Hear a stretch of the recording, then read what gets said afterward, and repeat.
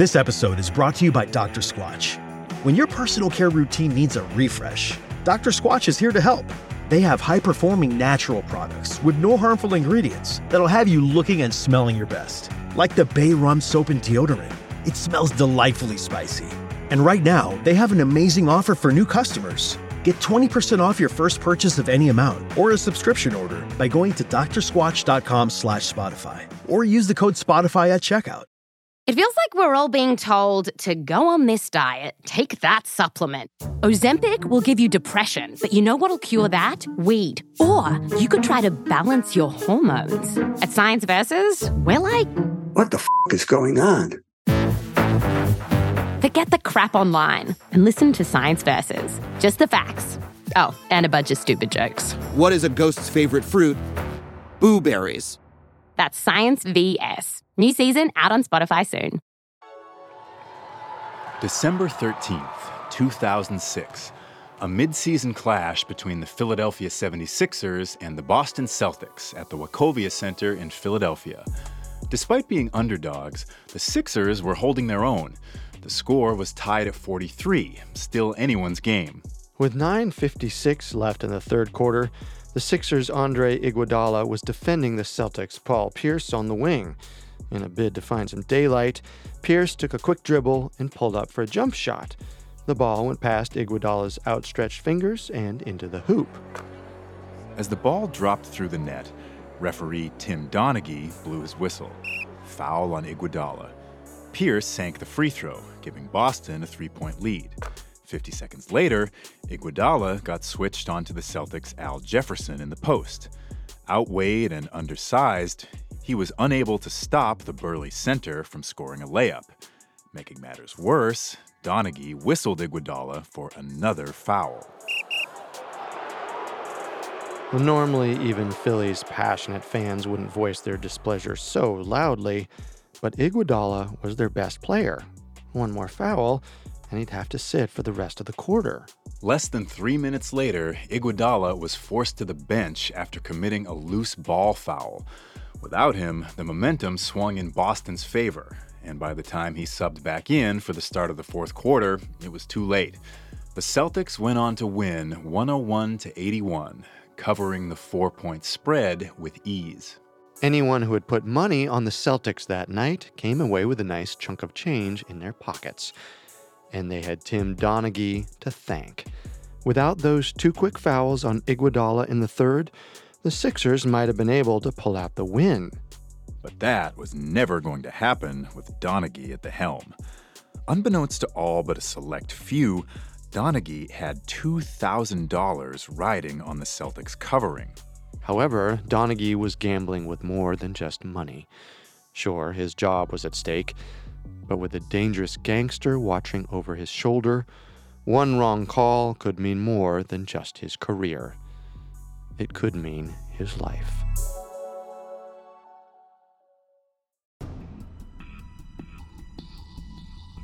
Welcome to Sports Criminals, a Parcast original. Every week, we dive into the dark side of sports history and look at athletes who not only broke the law, but broke the rules and covenants of their sport. We'll also uncover how their actions impacted the history of the sport they played. I'm Tim Johnson. And I'm Carter Roy. You can find episodes of Sports Criminals and all other Parcast originals for free on Spotify or wherever you listen to podcasts.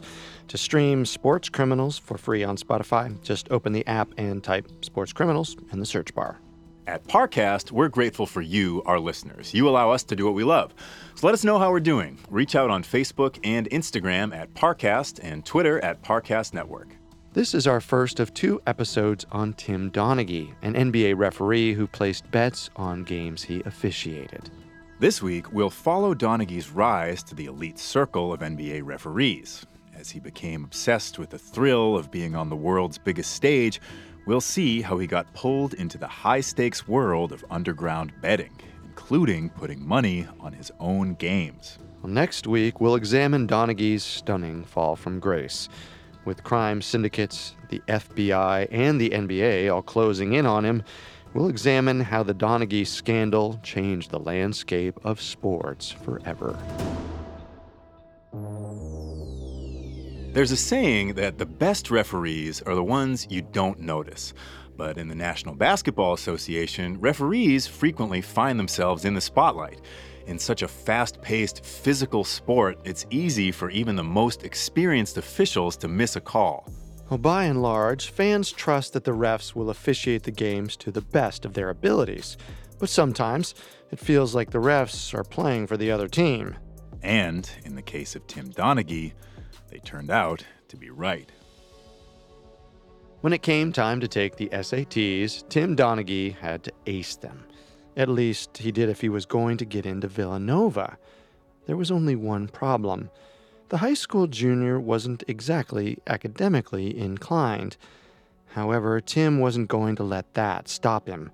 Come hell or high water, he would be on campus for the fall of '85. Tim knew that if he hit the books, he could maybe get a high enough score to get into Nova. But he wasn't about to leave things to chance. Rather than waste his time studying, Tim paid the smartest kid in school to take the test for him. Unfortunately, the ruse worked a little too well.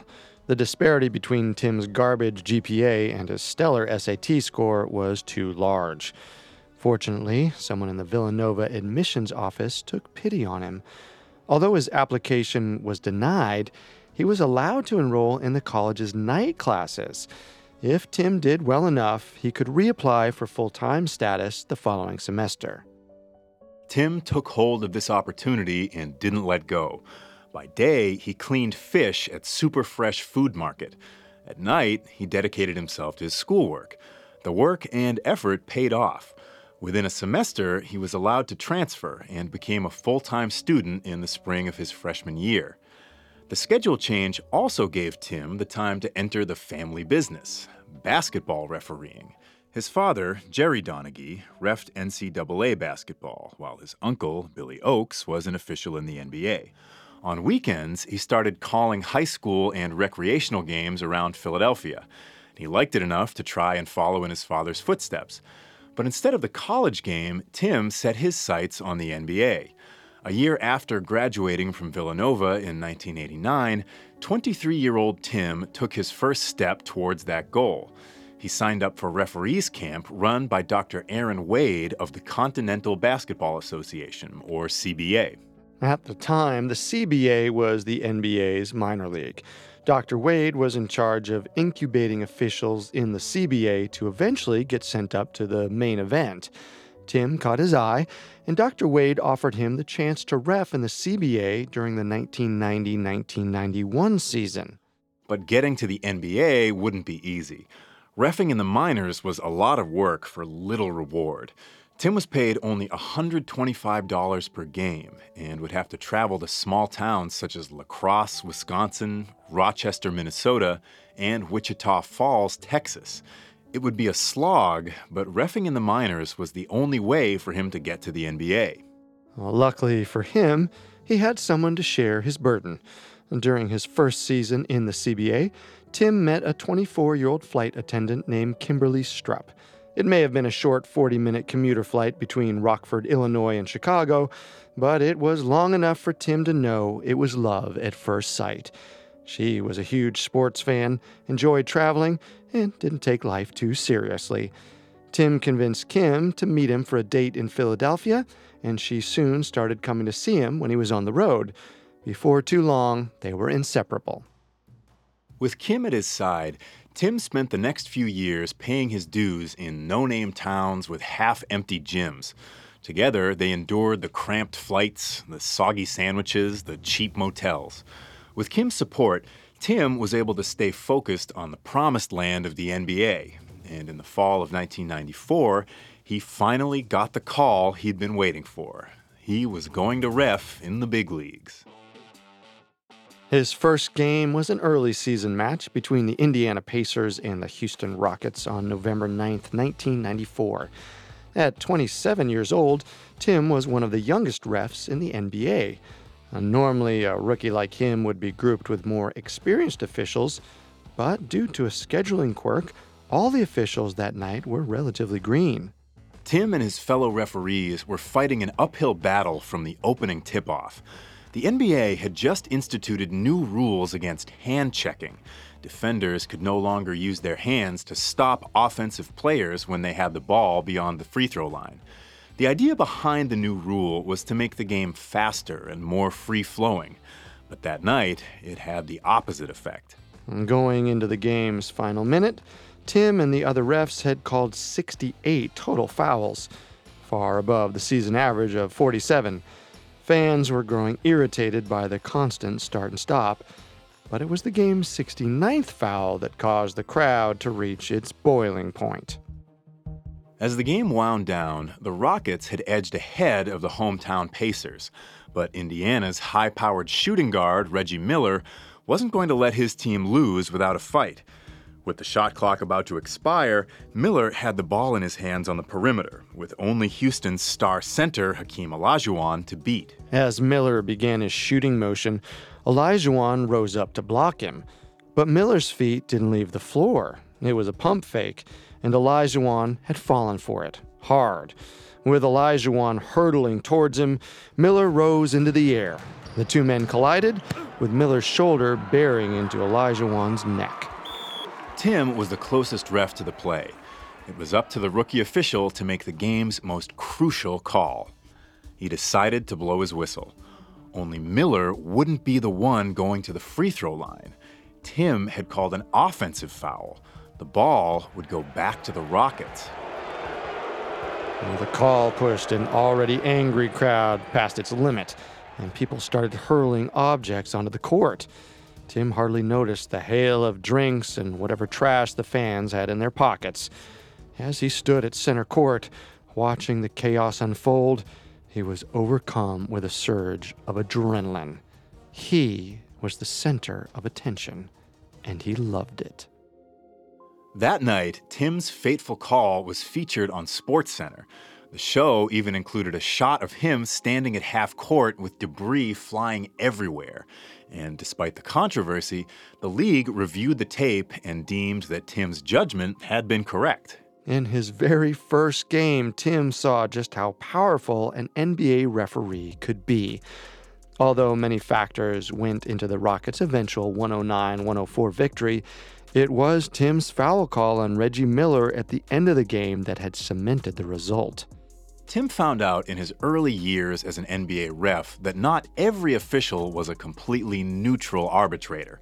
According to Tim's memoir, Personal Foul, many of the officials in the NBA had personal agendas that dictated how they called a game.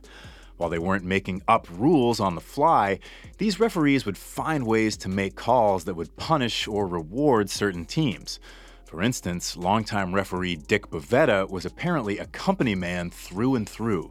To keep the on-court product exciting, he would favor teams that were on the losing end of a blowout and make calls that would help them get back into the game. These agendas could also extend to personal friendships or grudges. Tim claimed that referee Joe Forte gave preferential treatment to teams coached by Mike Fratello because he had a free dinner card to Fratello's restaurant. On the other side of the spectrum, Tim said that referee Steve Javie hated Allen Iverson and would do everything he could to get the superstar point guard in foul trouble. For his part, Tim was determined to remain as neutral as possible when officiating. The gig was just too good to risk, and he no longer only had himself to worry about. A few months into his first season in the NBA, Tim asked Kim to marry him. They eloped in early 1995. With a solid $69,000 salary that would keep growing as he gained more experience, they were able to settle down in an upscale suburb outside of Philadelphia. Tim took to his new lifestyle with gusto. By 1998, his fourth year in the league, he was earning enough to join the exclusive Radley Run Country Club in Westchester, Pennsylvania.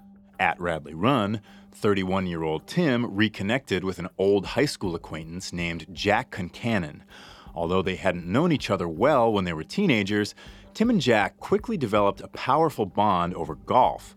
Both men were ambitious social climbers and ruthless competitors. And for Jack, that competitiveness drove him to make a simple suggestion to Tim that would change their lives forever.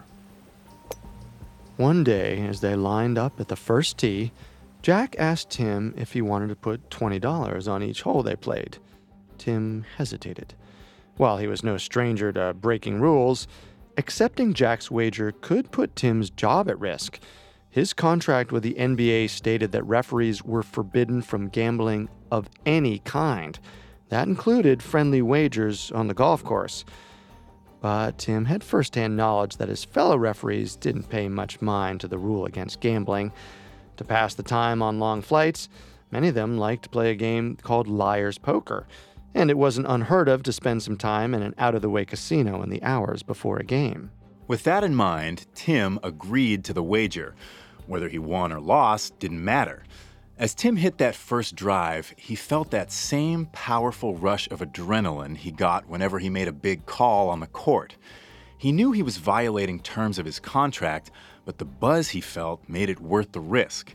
And plus, as long as they kept it quiet, a casual bet between friends was perfectly safe. But soon, the bets would get bigger, and the consequences would be more than just Tim's job. Coming up, Tim gets pulled into the dark world of underground betting. Now, back to the story. In 1998, 31-year-old NBA referee Tim Donaghy started betting on golf games with his buddy Jack Concannon. At first, they played for the relatively low sum of $20 per hole. Even though Tim's contract specifically forbade him from gambling of any kind, he figured such small, casual bets would never get the NBA's attention. But soon, $20 wasn't enough to really get Tim's blood pumping. Their bets started ballooning to hundreds of dollars per hole. Sometimes they'd even put a couple grand on the day's final putt. The gambling quickly moved from the golf course to the clubhouse, where Tim and Jack played in high-stakes backroom poker games. It wasn't unusual to win or lose $10,000 in a single night. With every hand Tim played, he was risking his career. But the thrill of gambling overshadowed any concern he had over getting caught. He was so obsessed with getting his fix that he was willing to leave the relatively safe confines of the Radley-run country club to get it. When Jack invited Tim to accompany him and a few buddies to the Borgata Casino in Atlantic City, he never even considered saying no. As they walked into the casino, Tim knew that all that stood between him and absolute ruin was the baseball cap he tucked over his head. But he wasn't thinking about the consequences he'd face if he got caught. He was thinking about the next bet he could place. As Tim's gambling obsession grew, Kim and their 4 little girls became little more than an afterthought. During the season, Tim spent the 4 days at home he had every month golfing with Jack or playing cards at the Borgata. Even during the off-season, he was barely home. For the next few years, Tim fell into a comfortable pattern. Hit the road to ref games and gamble with Jack whenever he was back in Philly. And occasionally, he and a few other refs would gamble in local casinos before games, too. During one memorable trip from Portland, Oregon to Vancouver, Canada, Tim and 2 other refs stopped at 3 different Indian casinos as they made the 6-hour drive up the I-5. Miraculously, the NBA never made a peep. Tim didn't know if the league's executives were aware of the refs gambling, but they never said a word. Tim figured that as long as he and his fellow officials did their jobs well, the league was happy to turn a blind eye. But in May 2002, a major controversy in the NBA put Tim and his fellow officials under the microscope. That year's Western Conference Finals pitted the Los Angeles Lakers against their bitter rivals, the Sacramento Kings. Led by superstars Shaquille O'Neal and Kobe Bryant, the Lakers had emerged victorious against the Kings in playoff matchups in 2000 and 2001. But in 2002, it seemed like the Kings had the upper hand. Led by heavy hitters Chris Webber, Mike Bibby, Peja Stojakovic, and Vlade Divac, Sacramento was giving the 2-time champs everything they could handle. Going into Game 6 in Los Angeles, the Kings were up 3-2. One more victory would send them to the NBA Finals. But according to Tim Donaghy, the NBA desperately wanted to stop the Kings from getting there. LA was the league's most marketable franchise. Aside from the team's historic legacy, they had won the last 2 championships. The Lakers' quest for a three-peat was a veritable gold mine. In comparison, the Kings were located in a relatively small market. Although they were the NBA's best team that season, their appeal paled in comparison to the Lakers. Going into the game's final moments, it looked like the league wouldn't get its way. With 3 minutes remaining, the Kings were up 92-90. But when Vlade Divac got called for a loose ball foul on the Lakers' Robert Horry, it changed the tide of the game and of basketball history. Divac was forced to the bench, and Horry got to shoot free throws. He made 1 of 2, and after getting a defensive stop, the Lakers made another basket. With 2:32 left, the Lakers were up 93-92. The next time down the floor, the Kings' Lawrence Funderburk rose up for what looked to be an open layup. But Shaquille O'Neal had other plans. The Lakers star smashed his massive forearm into Funderburk's face in midair. Although the refs called a foul, the Kings coach Rick Adelman wanted it to be a flagrant, but the refs ignored his pleas. And despite being shaken up, Funderburk sank both free throws, Kings 94, Lakers 93. On the next play, Kobe Bryant drove to the hoop, but Chris Webber cleanly blocked his shot from behind. However, a foul was called against the play's secondary defender. Kobe swished both free throws, putting the Lakers up 95-94. It was a lead they would never relinquish. They went on to win 106-102. The referee's role in the Lakers' victory did not go unnoticed. Post-game reactions from NBA pundits and fans alike centered around the massive disparity in free throw attempts. In the fourth quarter alone, the Lakers went to the line 27 times, as compared to 9 for the Kings. Although nobody was willing to call it an outright fix, Washington Post columnist Michael Wilbon wrote an article centered on the swelling chorus of concern among everyday basketball fans that the league, and/or its partner, NBC, has an interest in either helping the league's most glamorous and marketable team, or at least prolonging an already dramatic series. Tim knew that Wilbon had hit the nail on the head, and he also knew a fix when he saw one. The league had assigned Dick Bavetta as the head official for Game 6. He had lived up to his reputation as a company man and made the necessary calls to secure a Lakers win. The ref's perceived role in the fateful Game 6 brought unprecedented attention on NBA officiating as a whole. Regardless, the extra attention didn't do anything to curb Tim's gambling habits. And soon, those habits would place him under unwanted scrutiny. Sometime in the summer of 2002, Tim, now 35 years old, took a trip to the Borgata Casino with Jack Concannon and a few other high rollers. As they sat at their usual table, their friend George started to get hot. As George went up a whopping $150,000 on the night, Tim noticed the pit bosses whispering to each other on the edge of the crowd. Earlier that summer, a book called Bringing Down the House had detailed how a group of MIT students had won millions of dollars playing blackjack by counting cards. Well, since then, casinos had been on the lookout for people utilizing this strategy. While not technically illegal, it was heavily frowned upon. One of the pit bosses casually approached their group. He told Tim that he looked familiar and asked him to fill out an information card.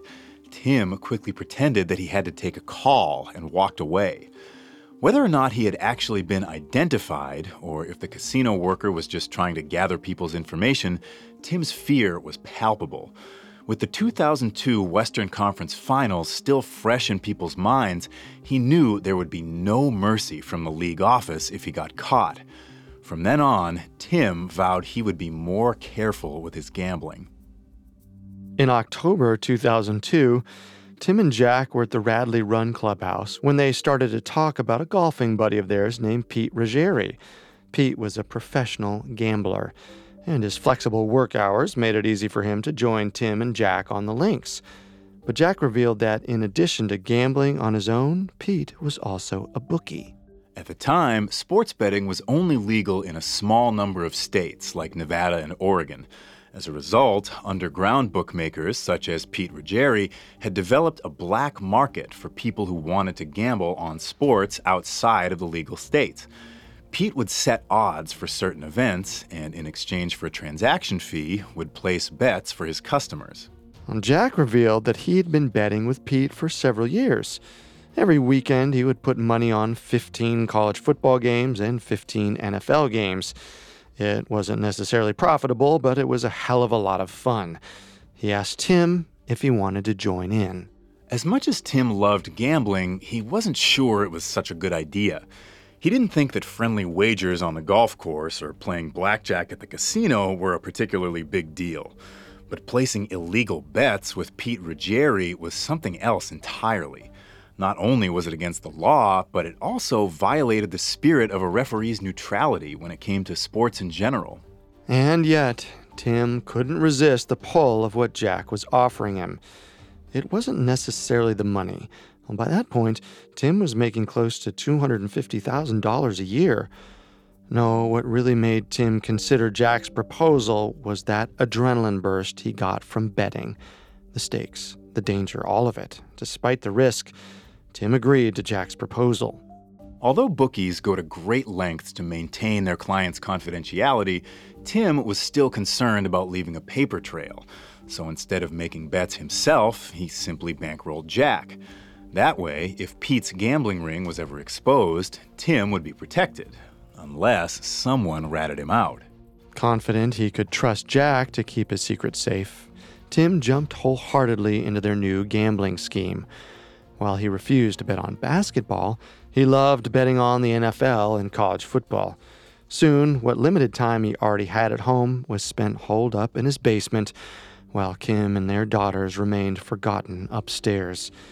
His passion for gambling had become a full-blown addiction, and after about a year, the thrill of gambling on football, baseball, and hockey was no longer enough. Like a drug addict in search of a better high, Tim needed to kick it up a notch. And like many addicts, Tim was about to make a fateful decision that would cost him his future. In late 2003, he started betting on the NBA. Coming up, Tim digs himself into a hole that he can never climb out of. Now back to the story.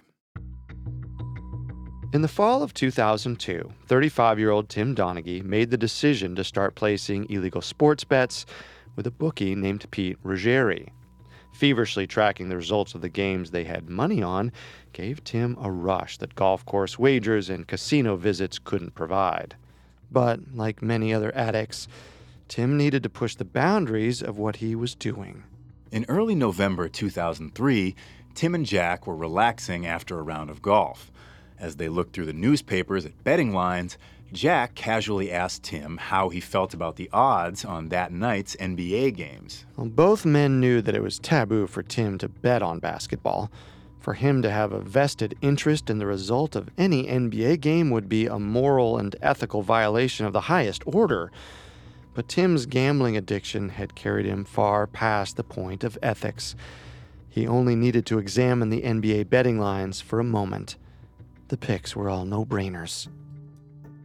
For the next few weeks, they kept up the song and dance of making imaginary bets on NBA games, but they were just delaying the inevitable. By the end of 2003, they crossed the Rubicon and started putting real money on NBA games. Games Tim officiated. Tim has always maintained that he never conspired to fix a game in his favor. He's claimed that even in games he put money on, he was able to put his duties as a referee above his personal financial interests.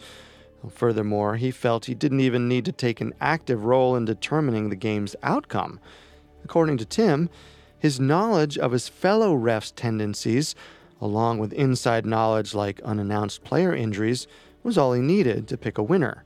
And pick winners he did. Soon, Tim was collecting more cash than he knew what to do with.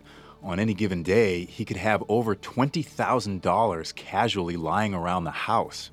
With so much at risk, Tim was wary of using his golf buddy turned bookmaker Pete Ruggieri for their NBA bets. He knew it would be easy enough for Pete to put two and two together when he realized that Jack's high school buddy Tim Donaghy was the referee for many of the games he put money on. Jack promised to use a different bookmaker. Tim had complete faith that his friend was telling the truth, but he shouldn't have been so trusting. Contrary to his word, Jack continued to place bets with Pete. By the time they started betting on NBA games, Pete had moved to the Caribbean island of Curacao to work with an online sports betting company called Play ASAP. With Curaçao's lax rules on sports betting, companies like Play ASAP were free to place bets for clients around the world. Well, many of the Play ASAP, who called themselves the Animals, were Philly guys. They were aware that Tim Donaghy was good friends with their client, Jack Concannon. So when Jack started placing big money bets on NBA games, it didn't take long for the Animals to realize that Tim was the referee for many of them. And whenever he bet on Tim's games, Jack was making a killing. His bets were winners 60 to 70% of the time. It was as close to a sure thing as you could get in gambling. Soon, the Animals started placing their own bets on Jack's picks. But instead of the couple grand Jack was laying down, they were betting tens of thousands of dollars. Unbeknownst to Tim, he was their golden goose. Even though he didn't know that the Animals were onto him, Tim began to get paranoid that the NBA was. Afraid he was being bugged, he would frequently change hotel rooms when he was on the road. On top of this precaution, Tim would make his calls to Jack from payphones several blocks from the hotel. But for all his safeguards, Tim couldn't control the Animals. In 2004, Play ASAP went belly up, and the group went their separate ways. It's not entirely clear who Jack was placing his bets with at this time, but after former Animal James Baba Batista set up a private bet brokering practice, Batista decided he wanted to be the one at the helm. For the time being, though, Batista's plan would have to wait. By January 2005, the stress from Tim's gambling addiction had started to take a heavy toll on him. That agitation manifested into a contentious relationship with his next-door neighbors, Pete and Lisa Mansueto. As a fellow member of Radley Run Country Club, Pete Mansueto had become one of Tim's golfing buddies and even accompanied Tim to the Borgata Casino on a few occasions. But as Tim's gambling spiraled out of control, his pent-up stress was released upon his friend and confidant. Well, sometime in late 2004 or early 2005, Tim called the police after the Mansueto's 6-year-old son threw some pebbles in his yard, perhaps driven over the edge by the stress his gambling was causing. Tim eventually set fire to his neighbor's tractor and drove their golf cart into a ravine. Things only got more contentious from there, and the Mansuetos filed a civil lawsuit against Tim. 2 days after the suit was filed, Tim received a summons from Stu Jackson, the NBA's executive vice president of basketball operations. Tim couldn't believe it. He didn't think a dispute amongst neighbors warranted getting dragged into a meeting at the NBA's New York headquarters. He had no idea that Jackson wanted to talk to him about something far more serious. As Tim waited in a conference room, he was surprised to see Jackson walk in with some of the NBA's heaviest hitters. Deputy Commissioner Russ Granick, General Counsel Rick Buchanan, and Vice President of Security Bernie Tolbert. After a few general questions about Tim's dispute with the Mansuetos, General Counsel Buchanan dropped the bomb. He wanted to know if Tim liked to bet. Tim told Buchanan that while he did like to make friendly wagers with the guys on the golf course, he never bet on sports, and he denied ever going to casinos. But Tim knew his words rang empty. Buchanan wasn't asking him these questions out of the blue. He was sure that the Mansuetos had told the NBA about their dispute, and he believed that they had told the league about Tim's gambling habits. While Pete Mansueto didn't know anything about Tim's sports betting with Jack Concannon, he was well aware of Tim's golf course wagers and his trips to the Borgata Casino. But for the moment, all the NBA had on Tim was Mansueto's word against his. And although Tim could tell that the executives were skeptical about his denials, he thought he was in the clear. He was wrong. 2 weeks later, Tim received a call from Bernie Tolbert, the NBA's vice president of security. He asked Tim flat out if he gambled at the Borgata Casino. Once again, Tim denied it, but it was clear that the NBA was circling the truth. To get to the bottom of the story, the league hired an outside private investigator. When she spoke to various families that lived in Tim's neighborhood, they were all too eager to speak about his gambling habits. But like the Mansuetos, they only knew about the golf course bets and trips to the Borgata.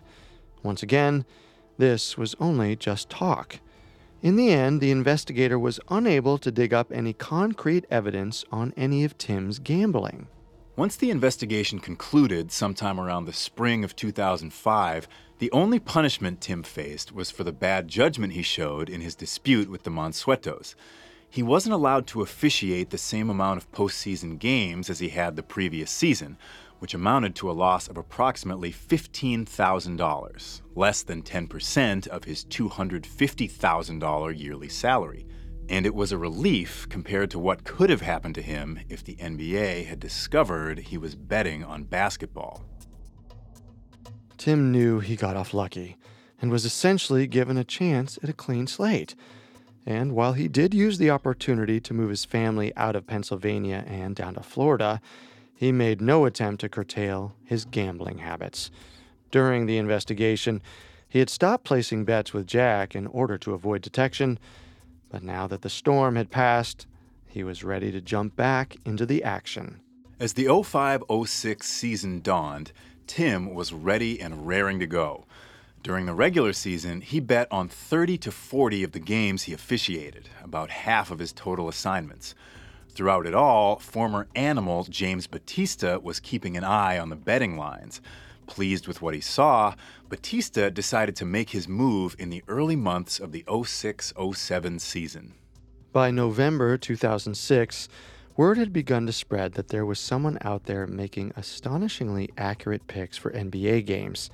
As of yet, nobody else had realized that person was Tim Donaghy. Battista wanted to keep it that way. In early December, he placed a call to a mutual friend named Tommy Martino. Battista asked Tommy to set up a meeting with Tim.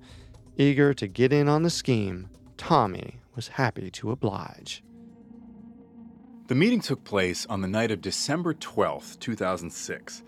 Tim met the other two men in front of the Philadelphia Airport Marriott Hotel, and they sped off in Battista's Honda sedan. Both Tim and Battista have offered different accounts of what happened next.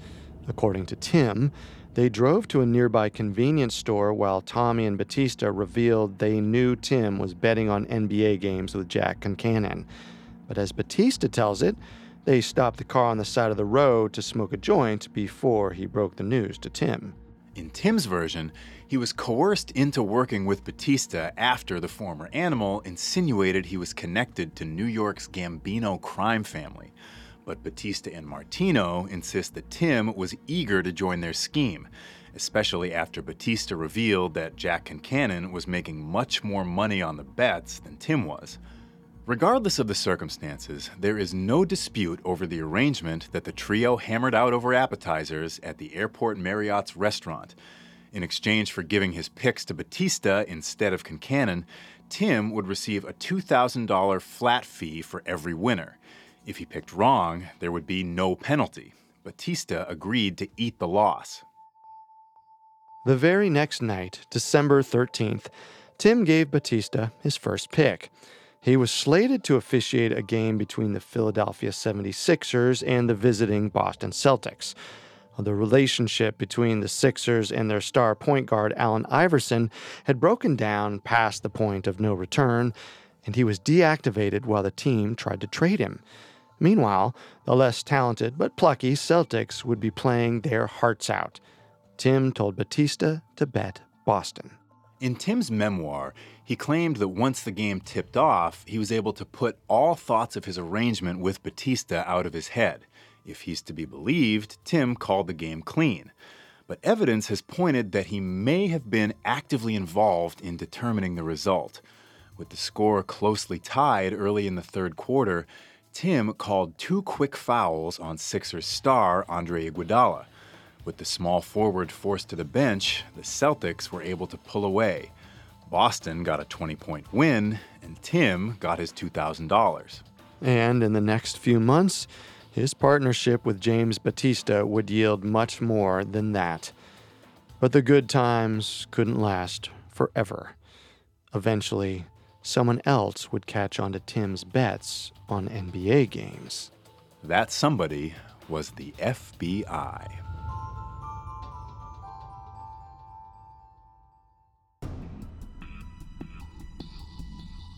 Thanks again for listening to Sports Criminals. We'll be back next week with our second and final episode on Tim Donaghy. As Tim's bets attract the FBI's attention, the full extent of his corruption will be revealed to the world. And we'll ask the most important question of all: did he actively fix games in his favor?